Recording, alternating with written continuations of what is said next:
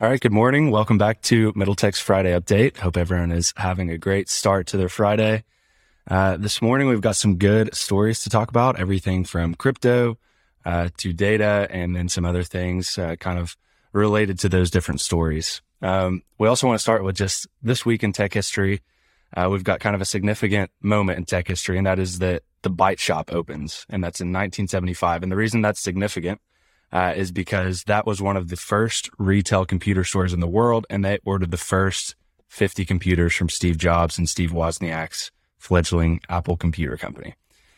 So effectively, what they did by ordering those computers was become a huge influence on Steve Jobs and how they released those computers to the public, because originally Jobs just wanted to release those computers as kits that the users put together. So they made them, deliver them as one full unit. Just talking about the Byte Shop. It's a pretty interesting little story. Yeah, I didn't know about that. That's interesting. Yeah, so originally, I don't know if you've ever watched the Apple or the Steve Jobs documentary, but in the beginning of it, it talks about them wanting to deliver the Apple I, which is like their first personal computer as a kid that the users had to like build themselves. I mean, could you imagine trying to do that with an Apple computer? That's an interesting parallel to like the history of cars. Like before Ford, you bought pieces of cars and put them together, and Ford kind of made it all one kit with, I believe, whichever one was right before the Model T. I don't know if it was Model A. But the interesting parallel there, maybe that's how technology functions. It needs to be easily consumable one thing, which for sure I think we'll actually talk about a little bit today as well. Yeah, absolutely. And because of them ordering those first 50 computers and pushing for them to be one solid unit, that essentially kicked off the revolution for the personal computer. Crazy. So there you have it. How's it going this morning, Evan? Pretty good. How about y'all? Good. Wonderful. Well, cool. Let's dive on into these stories. This first one we got here is that Kickstarter has made some news in the crypto space this week by announcing that they're moving the core service of their platform to the blockchain, which makes a lot of sense when you think about, trying to crowdsource some sort of, whether it's a company or whether it's a product, raising money and then releasing that money to whoever is the beneficiary of it. Seems like something that should just exist on the blockchain. What do you guys think of this? I like their model of basically maintaining the user experience, but in the background, the blockchain being introduced. I think that's going to be really important. I think it's going to be a recurring theme you start to see is that the best companies to use blockchain are actually existing companies. So the companies like DocuSign, many of the trading platforms, there'll be companies that just begin to use blockchain in the background that the user experience won't change. So I think you'll start to see that more. Yep. Yeah, that's kind of what I was hinting at earlier. Like we've talked about this with crypto in general. The average user doesn't care about blockchain or really even understand it. So being able to integrate it while maintaining a current user experience, or at least one that makes more sense than what some of the current stuff out there is, will be super important. If we zoom out, though, I think this makes sense for Kickstarter. Anybody who's looked into Web3 or gone down a Web3 rabbit hole knows that community ownership is a big piece of it, and crowdfunding is a big piece of that. Everybody puts in their crypto, their tokens, whatever it is, to pool it together to reach a common mission. And then whoever does that, you own a percentage of that project, or of that token. So that's crowdfunding at its core. Kickstarter was Web 2 crowdfunding. So it's interesting that they're moving to this. I'm interested if they will also eventually adopt kind of that Web 3 ethos of, instead of, you raise the money and then you get a gift or you get a version of the product or, whatever it is right now on Kickstarter, you raise the money and you get a portion of the company or a portion of what the project turns out to be. That's where the difference is between Kickstarter and Web3 now. Blockchain is a great step towards that. We'll see if they go all in eventually. Yeah, something I wanted to touch on too that I want Evan to kind of give his thoughts on, because he's been talking about it a good bit recently, is that this is going to be a protocol. So this is not going to be something that users are going to be able to tell it's even happening. It's just going to be happening in the background. Just like, there's the same protocols that the internet runs on today, that email runs on today, SMS, all of those are protocols that were invented early in the internet days This is simply just going to be a protocol. So Evan, I just wanted you to touch on that because I've heard you talk about that before. People just like going crazy about this protocol, but at the end of the day, all it is just how something is actually going to be running in the background. You're not going to really notice it. Yeah, I mean, I think, Nate described it earlier or later is, the point of protocols is really for the technical developers to take something that is really a base layer, very simple to build on, and kind of just release something that allows them to have the freedom to create new experiences. But that core underlying goal of the protocol to maybe send communication messages or document and create a ledger or the internet protocol to send information from one node to another. These are very simple protocols that can be easily built upon. And the consumers just don't care. It's more of a developer thing to basically create the most simple underlying protocol possible and then build on top of that unique experiences. And so we've seen that throughout history, and we'll see what this protocol does. There's a lot of protocols popping up right now. Everybody's trying to be the one that wins, given that blockchain's kind of this new technology. But we'll see. This one's kind of interesting. It seems like the blockchain they're choosing has some sustainability initiatives behind it. That doesn't mean that that's what the protocol is, but I think this blockchain is unique. That's ultimately setting a precedent on the protocol into things. Yeah. So the blockchain is the CELO blockchain, I assume is how you would pronounce that. And they use a consensus mechanism that is claimed to be carbon negative. So if we hear more about that, then we'll mention that. But yeah, that's good stuff. That's a good signal for Web3, I think. Yeah. I saw a bunch of people complaining about and sounding the alarm about them moving to blockchain because of the environmental concerns. And they're a step ahead there, I'm sure. Yeah, the rebuttals are really interesting. It was like, at least with this, like we know every time the protocol's used, it's X carbon, and we can openly see what Kickstarter's using. Whereas right now, do we know what kind of energy Kickstarter's using? Do we know what kind of energy Fortnite is using? People are using that example. It's like, this could be better or worse. Like it's not inherently bad that something might move to the blockchain for the climate.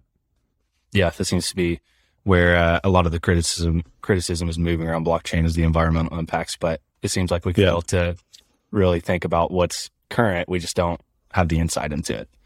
Yeah. Okay, let's move on to this next story, and that is that Roku and Google reach an unknown agreement. This is mostly around YouTube, who wanted the preferential treatment on the Roku ecosystem.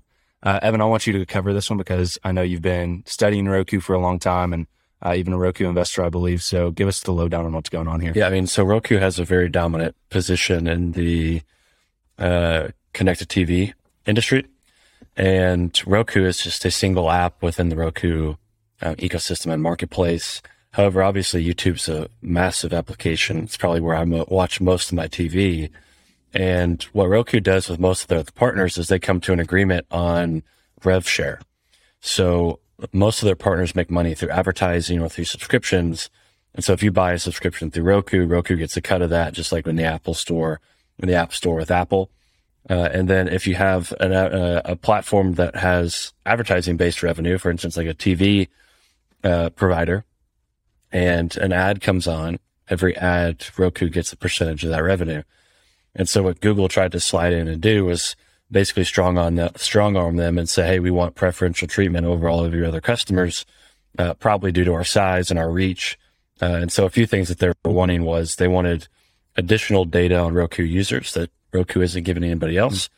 And they wanted preferential search treatment. So like if you speak into your Roku remote, or you type in the search bar for, let's say, some kind of video, then YouTube wanted to default to YouTube. But also if you were to request some kind of music search, then Google wanted to default to YouTube Music within Roku, if that search was happening while that user is in YouTube. So really what Google's trying to do here is just try to make sure that their user experience and the data that they're collecting is what they're used to. However, I think YouTube is kind of in a different situation here where they're not like the dominant platform. It's not like the internet. They're on TVs now, and Roku is the dominant platform. And so Roku does have a bit of an upper hand here because they have the largest dominant market share of users within the TV industry. So it's actually unknown what the agreement is. However, we do know some of the terms that were being negotiated around. So we'll have to see what ends up happening. But they did reach an agreement. YouTube and YouTube TV are going to remain on Roku, which was unknown for a while. People were thinking that they were going to pull YouTube and YouTube TV from Roku. Yeah. I think that really honestly covers what needs to be talked about with this. But I think the underlying kind of thing to take away from this is just when you have someone in the market that has established such dominance at the way we interact with everything as it's coming to TVs. If you have a Roku TV, that's how you're interacting with YouTube. That's how you're interacting with HBO Max, any of, Netflix, any of those. That gives them the upper hand when dealing in these negotiations. And I think definitely look for those types of players, if not in TVs and other spaces, who's mediating that relationship between the consumer and between those companies who are offering those services. And I think that's typically a pretty good bet if you're trying to make an investment or see who's going to be a market mover here in the coming years. This situation is eerily similar to what happens on cable sometimes. If you guys ever see those ads where it's like, if you're a Spectrum subscriber, you're going to lose CBS next week. Call Spectrum now and tell them to keep CBS. And in the background, it's a contract negotiation between CBS and Spectrum, and CBS wants X dollars to be on the platform, and Spectrum doesn't want to pay it. So it's like that's such bad user experience, to be the opposite of what we were talking about earlier. Like that's just my thought. Like this is just that same type of negotiation in the digital world. It seems like we're not past that. Yeah, it's the same thing. Yeah. Yep. All right, let's cover this last story here, and that is that the WikiLeaks founder is going to be extradited back to the U.S. So that's Julian Assange, who in 2010 and 2011 made public thousands of classified documents from the U.S. government. So Evan, kind of give us a rundown on what's going on. Yeah, pretty big deal here. So he's been basically running from U.S. officials since 2010, since 2011. And this is the first time that a country will grant an extradition to the U.S., which means that now U.S. officials can take him and put him in a prison in the United States and give a trial here in the United States for his, what Logan mentioned earlier, leaking classified documents to the public via WikiLeaks. A lot of those documents were around the war going on at the time in Iraq, and some of our, I guess you'd say, more controversial decisions over there. Videos of drone strikes that were classified, documents related to our strategy, just all kinds of things, weapons that he thought the public should know about because we were making serious mistakes and putting innocent people, civilians, in danger in those countries. And really, he did leak a lot of, I think, important data. However, it's illegal. So we'll see what happens. He'll probably get some prison time. We don't know how much. The U.S. says it's going to be like 4 to 8 years. However, his lawyer thinks it could be, a life sentence. So we'll see what ends up happening. But this is a pretty big deal. This is a huge story over the past 10 years. And this is, up there with, probably up there with, I'm blanking on the other hacker. I know who you're talking about. I'm blanking on his name at the moment too. He's been on a couple of different podcasts. Nate, any help here with remembering his name, or anybody that's listening along in the comments below? Yeah, he's in Russia right now. Yeah. Dang it. What is it? Huge name. What a horrible news show. Wow. None of us know. we all know who we're talking about. Yeah. Okay. Well, if it comes to us, we'll come back to that. Cool. Well, that covers the 3 stories we want to talk about. Just some other headlines that have popped up that I think are worth at least mentioning. Maybe not having a full combo on. Snowden. Edward Snowden. Yeah. Thank you, Evan. Yeah. Man, bro coming in clutch there. Love that. So some other headlines that are worth noting here. Life 360, which is the app that allows parents to track their kids' movements, which is weird in the first place. I don't know. I mean, good Lord, if you're having to track your kids' movements, like rethink it. I think there's probably a message there. But that app is selling all of the precise location data to data aggregators. And that's really no surprise to me. If the app has free services, then as the saying goes, if it's free, you're the product. Didn't UK use Life 360 for a while? As like their for like during COVID times? No, I thought don't know. when like my senior year, they implemented it as like an on-campus safety app, and they had some custom features built in where you could like call the UK police and stuff. That makes sense. But, Yeah, that'd make more sense for, I guess, the campus to be doing it. Anyway, I just wanted to call that out because, don't ever assume that a service that you're using for free is not selling your data in some way, shape, or form. And then also just kind of in case you missed it, headline, this was from last week, but a pretty huge headline that I was really excited about. Commonwealth Fusion Systems, which is a nuclear fusion company, announced that they raised $1.8 billion, led by Tiger Global, which is a huge player in the funding space right now. And Bill Gates was also part of that round as well. So that's the largest funding round ever for a nuclear fusion company. And that's 3 times larger than the previous record, which was $500 million, raised by Helion, which is one of the companies that I discussed pretty heavily in the Weekend Thoughts around nuclear fusion. So just exciting stuff to be kind of watching along, following along with. That brings Commonwealth Fusion Solutions total funding to $4 billion. So I think we're priming up to either get a big disappointment in fusion or see some big news here in the next couple of years. So we'll see how it goes.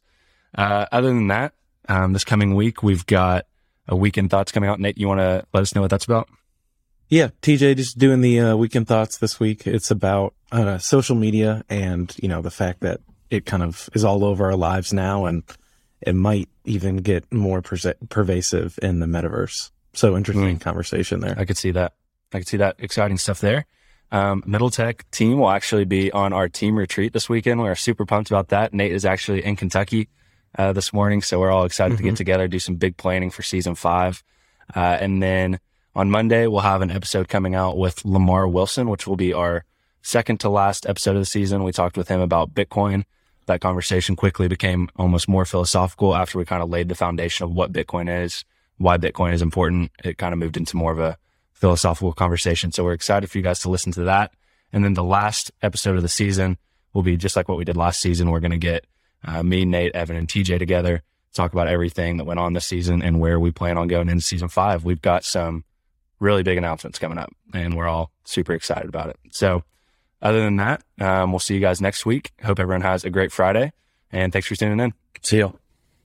See ya.